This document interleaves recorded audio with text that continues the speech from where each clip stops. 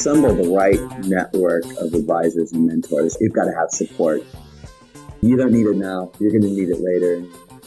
A mistake that I see almost every startup doing, which is starting with the product rather than starting with the distribution.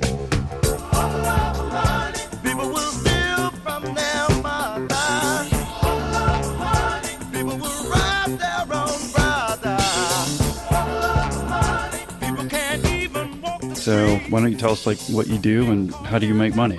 Well, you're making a couple of assumptions there. I'm still in a startup, so making money is still tenuous. But 5 years ago, I left a large company. In fact, it's the world's largest asset manager, and started an online investment firm. We were told that it was the world's first online broker-dealer for early-stage investments. Then about 3 years ago, I started another company, which is aimed at technology companies, mostly early and middle stage technology companies. It's not quite an accelerator. We were very clear that we didn't want to be a co-working space, because we think of co-working spaces as commercial real estate and really nothing more. And I think the reason that a lot of co-working spaces are not right and don't create the right kind of culture and atmosphere for technology companies is that they are in fact built and designed as offices. So we've created something that's a little bit closer to an accelerator. We do a lot of training programs. We have at any given time 30, 35 companies in here, and now we're expanding around the world. What's the name of that?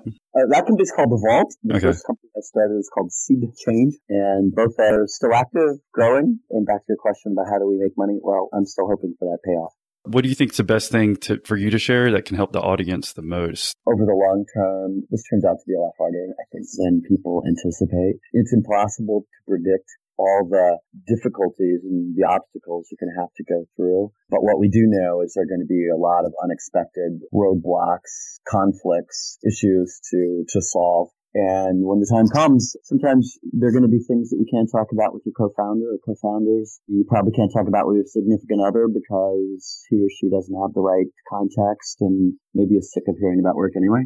Yeah. You certainly can't talk about with your employees, and you probably can't talk about with investors, maybe board members. You need somebody else who can be a sounding board and can help provide some support along the way. Related to that is something I see people talking about more and more, at least in the startup space, is the issues of anxiety, depression, the real psychological impact that starting a company, becoming a founder can put on you. And again, I think the solution to that is to have somebody that you can discuss issues with. Gotcha. Okay. So, like I said, if you don't mind, again, just quickly brushing over, mostly your time split between the Vault and Seed Change. Is that correct?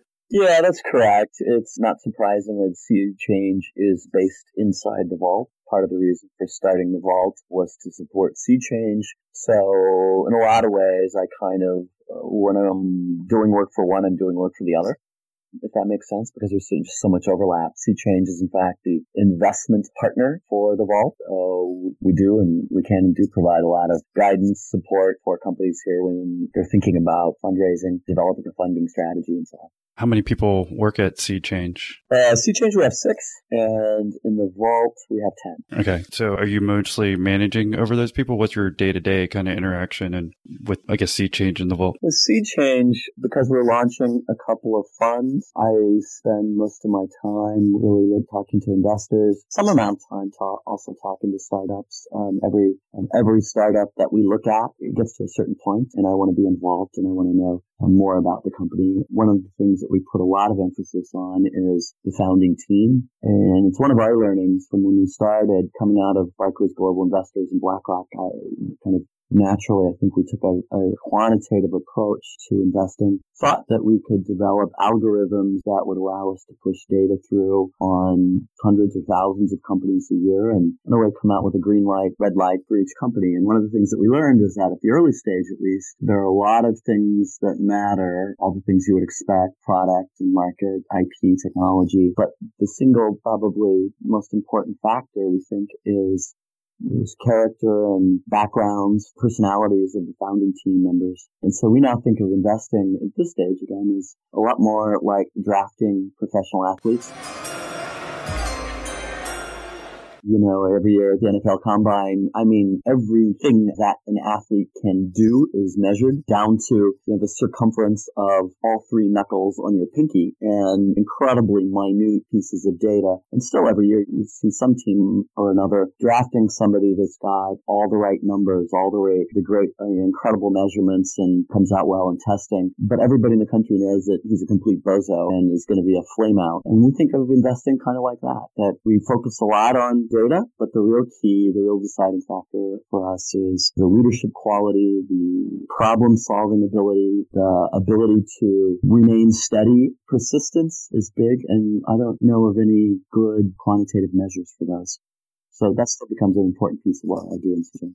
Okay. And do you have like an example without naming, one a company or where you have different personalities that didn't fit and didn't work out very well? Yeah, I can give you an example of one of the things that led us to that conclusion. A reasonably high-profile company that went through Y Combinator 3 or 4 years ago, I can't remember which year anymore, finished in August. They raised more than $2 million right off the bat, closed down the company in November. And the reason they closed it down, returned what was left, which was a significant portion of that amount. They returned to investors. But the reason they closed down was they said their hearts just weren't really in it. And it was so much work, they didn't see the point of continuing in something that they weren't incredibly passionate about. I thought that was tremendously disappointing. That's the kind of thing we're trying to sort for, is somebody that's got the persistence and the drive and the ability to stick it out, because we all know going into it, or at least we do, that it's going to be hellish.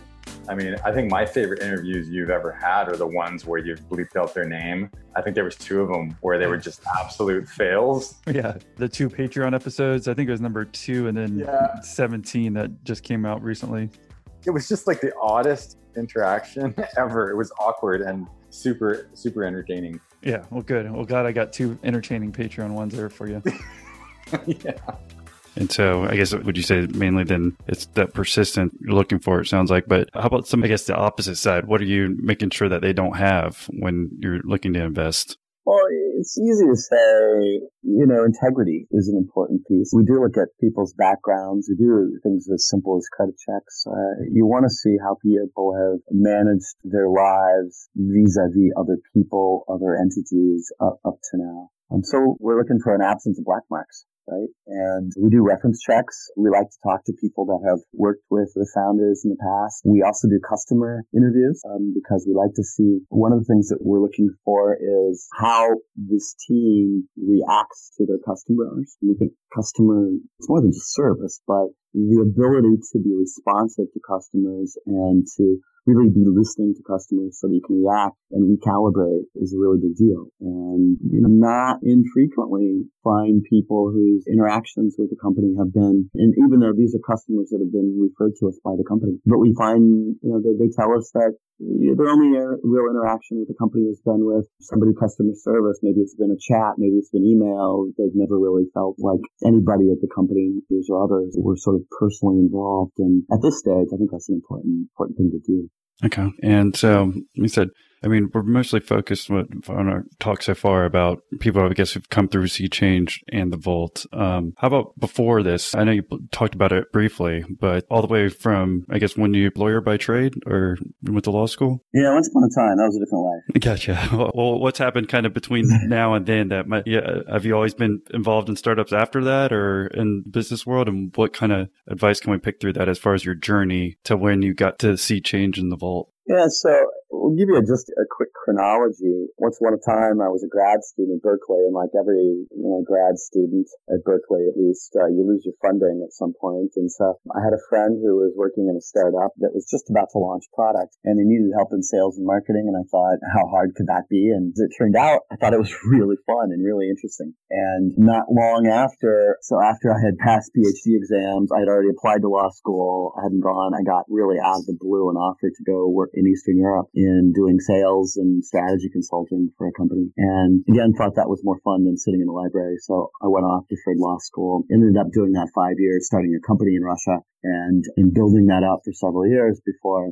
law school was essentially like we've deferred you 5 years. This is the last time. Last time, make up your mind, get in or out. And I kind of had the thought that I don't want to be 90 and sitting on a golf course thinking, damn it, I wish I'd gone to law school. And so I went ahead and did it, knowing that I probably didn't really want to be a lawyer the rest of my life, but thinking that this was a good transition and some good preparation for whatever it was I was going to do. Then after law school, I practiced for a large firm in Silicon Valley for a while, and then joined the iShares team at Barclays Global Investors and developed and launched locally traded, exchange-traded funds in Mexico, Chile, Colombia, Brazil, Peru, Australia, Dublin, Singapore, Japan, and New York, which is kind of the least interesting of them all.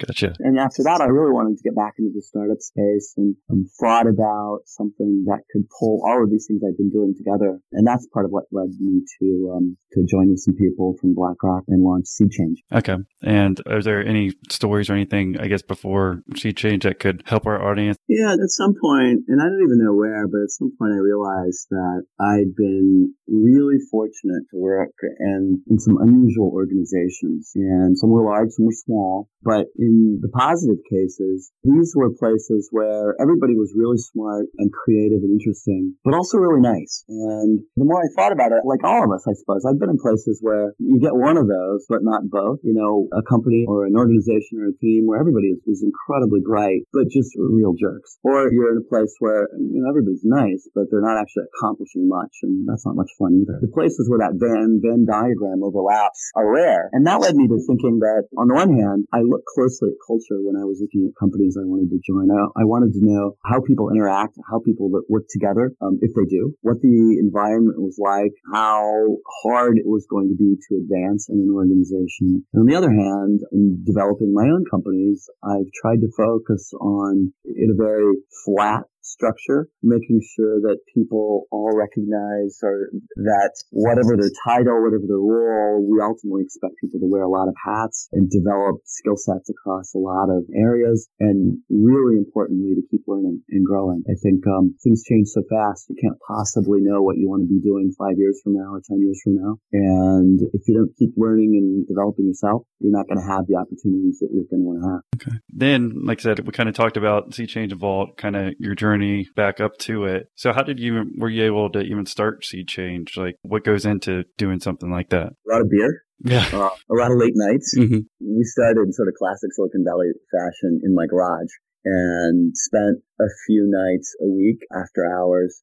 as well as all weekends, working in the garage and developing the idea, starting to develop the technology, the platform. Also spent a lot of time talking to people. And I think that's something that everyone considering starting a company or even launching a product inside a company ought to be doing is talking to everybody you can about your idea and how it's going to work. I think, at least in Silicon Valley, you find that people are really open, which wasn't true maybe 15 or 20 years ago, where there was a lot more secrecy about what people were doing and less willingness to share. I think people now have accepted the fact that virtually nobody is going to copy your idea, whatever it is. And as the founder of Atari and Chuck E. Cheese and, 8 or 10 other companies, Nolan Bushnell kind of famously says, everybody who's ever taken a shower has had a great idea. And what really matters are the ones that get out, dry off, and go make that idea a reality. And so I think it's incredibly important to talk with everybody you can about what you're trying to do, get feedback, take the criticism, because it'll save you a lot of time and a lot of headaches, and probably you're going to end up doing things a lot faster than you would if you stayed holed up in the garage all the time. Gotcha. And were you in San Francisco during this time, the whole time? Close by.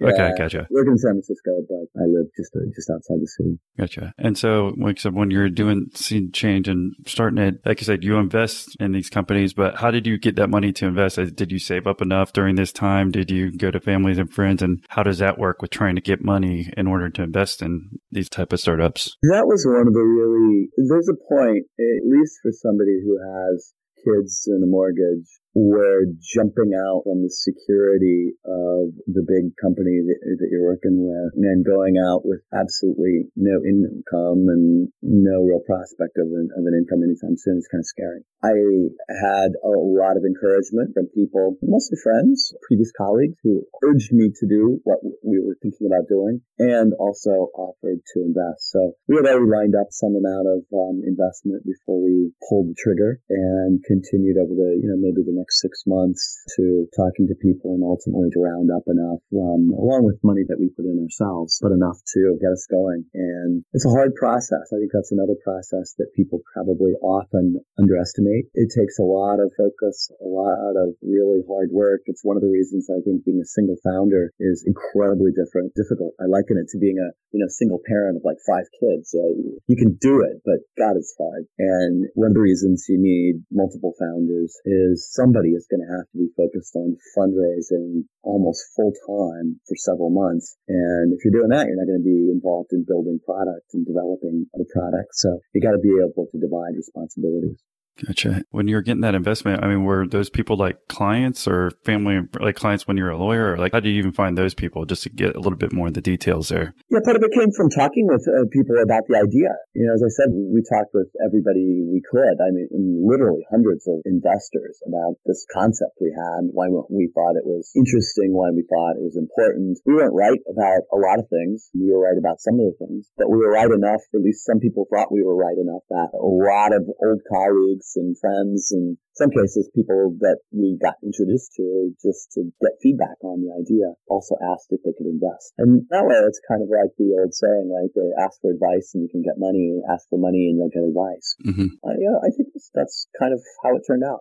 Okay. Just again, so people can understand like tactics is, when you're going to these people, are they saying, hey, I'll give you 20K, I'll give you 100K. I don't know what type of differential that we're looking at, how much they can invest versus how much they're not. And then let's just say you get enough people. Can you tell us about just that first company that you actually took that investment fund and how you invested into the startup? So we started as an online investment firm. And so we think of it a little bit like, a Schwab or an E-Trade for public companies, only this is for private companies. So we find companies, diligence them, produce a description of the company, summary of key information that we think investors ought to know, and then make it possible for investors to go through the process without ever meeting the company or ever having to go through the entire diligence process because we've already done it. We also make all the legal documents, they're standardized, they're streamlined, they're automated. We make all those possible.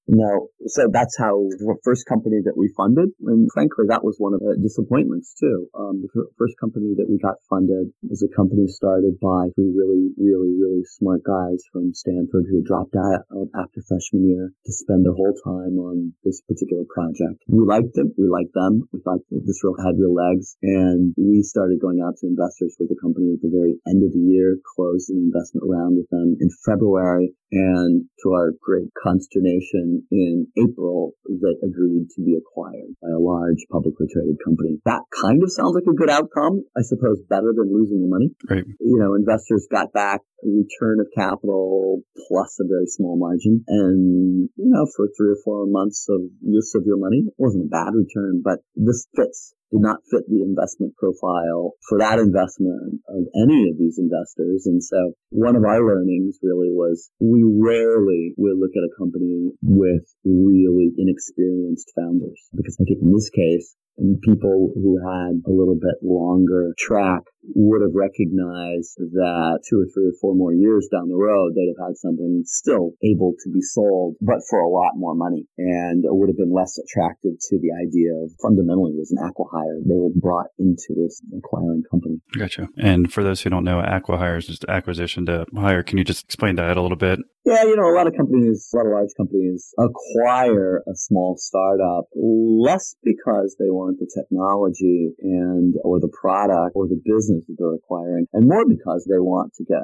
the services of the team. I suppose I can't think of a great example off the top of my head, except maybe you might look at Walmart.com's acquisition of Jet as partly an acqui-hire. They paid billions of dollars for it, but appears from seeing what they've done over the past couple of years, or however long it's been since that acquisition, compensation that Walmart might have been paying most for that founding team and less for the company and the product. So all in all, I guess ideally the idea was if that startup lasts, do you all want to see it last at least 10 years or 5 years and then go ahead and that's what you consider a home run? Or just because it was a couple months ago, do you consider it kind of like a first base hit? Like you said, at least you got the money back plus a little bit more? Yeah, one way we think about investing is we call ourselves Moneyball investors. We're not our funds are going to be very small funds. They're not going to be $500 million, billion-dollar funds. And we're going to be investing small amounts, relatively small amounts in companies, in small companies, early stage companies. And what do you consider small, just so people know? The average investment probably for really early stage, $100,000. For seed or A round, probably $1 to $2 million. Okay, gotcha. And we're not swinging for the fences on every investment. We don't want to lose money. That's a really important criterion. I think the normal rule of thumb for venture investing is you expect 6 or 7 companies to go to zero and one to be a home run and a couple to make some money. We take a different approach. We want every single one of our investments to make money. We're not looking for that company that could become an overnight sensation or become a unicorn in 5 years. I'd be honestly totally happy if we never had a unicorn, but if every single one of our investments was a single or a double. Gotcha. And so I said, I guess this started about 5 years ago was when that first company went through, because that's when you started Seed Change. Is that about right? Well, it was less than that because it took us a while to build the platform and register with FINRA as a broker-dealer. Mm-hmm. And that took, both of those things took a little longer than anticipated. So we really launched publicly in 2014 with the online platform. And then in 2015 really started doing a lot more, shifting away a little bit from the online process and putting a lot of our attention on sort of one-to-one and more personalized approaches to investors, institutional as well as high net worth. Oh, yeah. Why did you make that transition? Were you not getting the volume that you were hoping for? We were far from the volume we hoped for. And one of our learnings, we launched beta at the end of 2013. We launched publicly at the beginning of 2014. We did some real in-depth soul-searching latter part of 2014, looked at other companies, took a deeper look at other personal finance companies. And one of the things that we learned is that this takes a long time. We've looked at really successful companies and realized that it took 10 years or more to get real volume. And we just found that investors that we don't know and have existing relationships with are really slow to get into this asset class. So we've put a lot more attention on being kind of a more traditional investment firm. It's also why we started raising funds. And that's part of the reason that led us to launch the Vault as well, is to create a really good pipeline for what we do and kind of a stage for us to operate on. Gotcha. Was that 2 years or slump that you had once you started Seed Change? Can you talk about some of the lowest moments, either in the business or personally, that you kind of had to go through? Because like I said, I don't think a lot of wannabe entrepreneurs or new businesses really think about some of the personal stuff that you have to go through and the down parts. Yeah, the hard parts are figuring out why this beautiful baby that you brought into the world isn't making money. We continuously, all through the process, as I said, we talked to lots of people at every step. We incorporated a lot of feedback into what we were developing. We got a lot of compliments from people about educational information that we put out, about the training programs, the workshops that we did, the quality of the companies that we were offering to potential investors. We just didn't get people putting enough money through the platform for it to really be seen as a successful business. And, I was having this conversation yesterday with somebody else who launched an online investment platform about the same year, and who was sort of bitterly laughing at something I wrote in a recent newsletter, which is, essentially that while people apparently love the concept of online investing in all kinds of asset classes, and while alternatives become a bigger and bigger portion of people and institutions' portfolios over the past 2 or 3 years, the volume of putting that investment through an online platform isn't anywhere near what people predicted. And that was true of us as well. So we really, in late 2014, cut team, really ratcheted back to bare bones. I had to go through a bit of a negotiation with my wife to get a pass asked to continue not making money. Yeah. And that was really tough. And in fact, at the time, or actually early 2015, my co-founder decided that he really needed to do something that was going to be productive sooner. And he left. And, that was a hard transition. How about, we're going back personally about your wife? I mean, so during this point, I mean, did you just have a small salary or did you have no salary? Were you just living off what you had saved up before? And can you just talk about kind of maybe the added stress that you have whenever you're an attorney? I guess you could probably go back there and make good money. And did you ever think about that during this time? Oh, believe me. One leaves a lot of money on the table to do this sort of thing. And for part of the time, the company was paying me a really small salary, and part of the time, nothing at all. Most of the time, nothing at all. And fortunately, my wife has a very good career and has been able to support us this time. But frankly, I think she would say that's not something that she really signed up for. And it's been difficult. I mean, there are times when we've sort of joked ruefully about the fact that it's almost like living as grad students again. And somehow that was more fun when we were actually grad students than it is a little bit later in life. And so, like I said, I mean, when your co-founder left, was that middle 2015 or end of 2015? Yeah, it was early 2015. And we were, I spent some time talking with advisors and really thinking that launching a fund was a better path, at least at that point. So we really turned our attention to getting out a couple of funds with LPs or almost all institutions or high net worth individuals, and gradually building that team back up. Same time, then focused on kind of figuring out what the vault was going to be. And, I think that took a couple of years to really develop a business model that I was confident was going to be able to withstand ups and downs in all kinds of markets, U.S. and non-U.S., tech crashes and other kinds of economic downturns. And in a way, figuring out where our market opportunity really lay. And, in some ways, I think we were fortunate because the early stage investing, definitely in Silicon Valley, to some extent around the rest of the U.S., really went through a bubble in 2014 to maybe early 2015, bubble that crashed. Investors really weren't putting money into early stage companies. And that, I think, forces you to become leaner as well as to figure out, now that it becomes a stress test really on the business model. And I think that was kind of, in a perverted way, that was a good thing to have happen early in the company's life. So I feel a lot more confident that we've got a model now that is applicable in a lot of markets, a lot of places in the world, and some amount of affirmation because we've been asked by people in organizations, companies in more than 40 different cities around the world to come open a vault location there. That's also been part of our learning about the market as well as about learning where our place is in it. Right. Could you tell us more about that business model that you thought would work for the vault and kind of how you might be different and why those other people or other cities are asking you to come in and talk about it?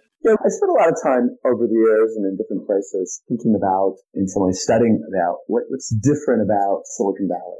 Why is it in Silicon Valley had incredible success? I was talking to somebody recently who's an innovation researcher, and he's got a model for how he defines an innovative company. And based on that model, he's gone and he's looked at regions around the world and looked at which cities have produced innovative companies. And not surprisingly, the bulk of them globally comes out of San Francisco, Silicon Valley. But what's really surprising is that he's identified one, say, out of New York and one or two out of London and one or two out of Boston, but 51 out of San Francisco. So it's not just that San Francisco is producing more than any other city. It's just that nobody's even close. It's sort of like the World Series winner against a high school baseball team. And I thought a lot about that and why that is and what are the ingredients that go into that. And one, I think, is culture. I think there's an openness, there's a willingness to talk, to support, to help people out here that I think is unique to this region or at least to the West. I think there's a bit of peer pressure, which I think in a good way. So in a way, people out here, people who succeed are highly driven. It's an internal thing, but being around so many other people doing interesting things who are really smart and really driven causes people to sort of step up the game. And then I think that incredible support network that has been built up over the decades is really important. Most people look at Silicon Valley and think that they're going to recreate Silicon Valley in, some other place. And they see Stanford and they see, venture capital and think that what we need is to build a really great university or a great technical training program. And we need a lot of money. And other places that have done that. And all over the world, billions poured into, say, recreating Silicon Valley just outside Moscow and in the Emirates and places over and over and over. And it's not happening. It's not going to happen because I think there aren't enough places that are paying attention to the soft side of creating Silicon Valley. That's part of what we set out to do with Evolve, to create an ecosystem, a supportive, collaborative ecosystem of startups, later stage technology companies, investors, advisors, mentors, supporters, and ultimately to create a global network of people supporting startups. We sometimes say that about Evolve that we help people and companies grow better and faster. And all of those nouns and adverbs are important because it's not just about growth. It's about fast growth. It's about growing healthily. And to do that, you need to pay attention to individuals, the people inside the companies as well as the companies themselves. Gotcha. So are you saying basically that y'all kind of focus, if I'm looking maybe at a Venn diagram where you have different types of companies or in different stages versus maybe another one's just kind of more? Yeah, we focus so think about your average co-working space, for instance. A co-working space is totally different to the kinds of companies that are in there. In fact, in Sea Change, we were in a co-working space for a while. I thought that was would be a great environment. Our neighbors were mortgage brokers and a call center and CPA firm and a solo lawyer practitioner and a jewelry maker. I mean, in short, people and companies we had nothing in common with. So we really focus on innovation. That's almost always expressed through technology companies. Then we're most focused on early stage companies or at least early stage businesses in the United States. So we think we're a very good landing pad for companies outside the US that are looking to scale up and that are looking for a place and help getting their business off the ground in the United States. And so we have a lot of companies that are larger companies, but their U.S. operations are based here or at least started here in Evolve. Gotcha. Okay. So from there, you said, do you think you're going to open another one or what's your ideas on that? Yeah, we have one that will open in Oslo in September, another in Korea in September. And then we've got other locations in the pipeline, probably not in 2017. It'll probably roll into 2018, but Helsinki, Stockholm, Zurich, Prague, Munich, San Jose, Chicago, Salt Lake City, Shanghai, Shenzhen, Seoul, and Singapore for maybe 2018. Maybe some of those will roll into 2019. Right. So you plan on that sounds like 10 to 15 of them. So is it you're already that's like for sure you're going to go ahead and do that, or are you just focus on the first two and then the idea is to go after those next 10 or so? We're at some stage or another in negotiations about all those locations. Okay. So. Well, yeah. So is that what you're most excited about now then? Well, I think, yeah. Sure. I mean, it sounds like a great deal from where you've been, at least thus far, It's one of the things that we discovered, at some point 2 or 3 years ago, I sat down and put together a list of places that I thought had the requisites for a successful vault location. And it's a list of something like 100 places. Not many cities, I think, make sense to have more than one vault. San Francisco will someday have more than one. So it's not 100 cities, but, it's pretty close to 100 different cities in the world. And naturally, then I graphed out a timeline, knowing at the time that it would never follow this timeline. But I'll tell you, neither Seoul nor Incheon, Korea were anywhere in the first 5 or 6 or 7 years. What we found, though, is that there are places in the world that have recognized the need for what the vault can provide and have come looking for us. And it's those cities that I think are the greatest opportunity. So rather than sort of starting in San Francisco and radiating out in a logical progression, our first two locations, and they're going to open simultaneously, are going to be in 2 different continents. And in a way, that doesn't make any sense at all. But in a way, it makes all the sense in the world because we've been from both places. We've really been pulled to open a vault location there. And part of what we find that people and companies and organizations see when they look at the vault is the other end of a channel into Silicon Valley. And so what explicitly the group in Norway that was looking for was somebody who had the experience developing a technology ecosystem and startup accelerator that could also be a landing pad for good companies looking to scale up out of the Nordics. Yeah, and where are you located? My company is in Singapore, but I live in Malaysia right now. Cool. Yeah. So why did you decide to become a member? It was really by chance that I stumbled upon your podcast. Yours just popped up. I said, okay, let me just try. And I like your interview style. I thought you asked good questions and I learned a lot. It was quite in-depth. So you mentioned about Patreon that I can get certain benefits. So when I looked into it, I said, okay, why not? I have really honestly already spent a lot of money that I didn't get any return from. I said, why not? I mean, in this journey, there's a lot of things that I spend money on, the courses I bought, whatever. I said, why not? I just be a member and I get to speak to you and perhaps I can learn by having a one-on-one with you. Yeah, so what have you thought of our group calls so far? I like the group call so far. I like how insightful it is, and it's kind of an extension of your interviews. That's how it feels. And I think that if anybody has a real project they're working on, they can benefit a lot from it. One thing that made me want to join was when you shared the first group call. And I heard that episode, I'm like, this is a nice little community. It's friendly, it's genuine. And so that was helpful. Yeah, I mean, well, that sounds damn exciting. So you got to get your excitement.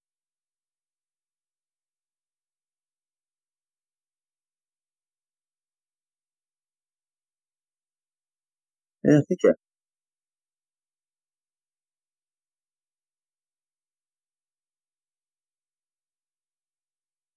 Efficiency hacks that you might have as far as how you use your time properly and to run the vault and see change. I think the most important thing anybody can do, there are two things really. One is something I talked about earlier, which is assemble the right network of advisors and mentors. You've got to have support. You don't need it now. You're going to need it later, and you need it in place when the time comes, and you've got to have people that you can consult with, advise, get advice from. Sometimes you just vent to. The other is a mistake that I see almost every startup around the world doing, which is starting with the product rather than starting with the distribution. It's not uncommon at all to find really great technology, really great products, and companies that just don't have a clue how to get this out into the market. I think in the old days, when I was getting started in the career, it was typical for lots of people to go to work in the sales organizations of companies like Xerox and Kodak and IBM and HP and get incredibly good sales training, and then for several years get very, very good sales management, and then go off into another company. People don't do that anymore. And so I find that it's pretty rare to find a startup that has put adequate thought and resources into how they're going to distribute the product. And so I don't know if this makes sense until you've tried to do it, but it's never the case that if you build it, people will come. It's never the case that people are waiting for your product to show up in the door and just dying to buy it.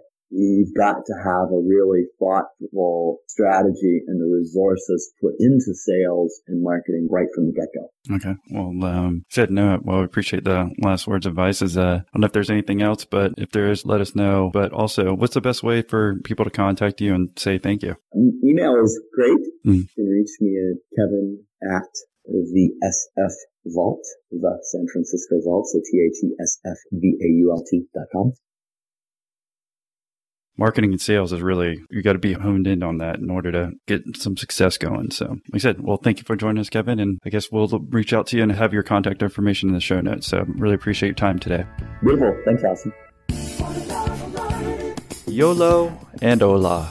Thank you for tuning in to this episode. If you enjoyed it and want to show us a little support, then we would love for you to leave us a 5-star review. It helps other potential listeners enjoy this fabulous show just like you. And it'll take less than 69 seconds to do it, I promise. And if you're looking for more episodes that are dealing with the real estate industry, then try out episode 15 with Jillian Hellman, or episode 21 with Bill Lyons, or upcoming episode 30 with Steve Wayne. Thanks again for tuning in, and we'll catch you next episode.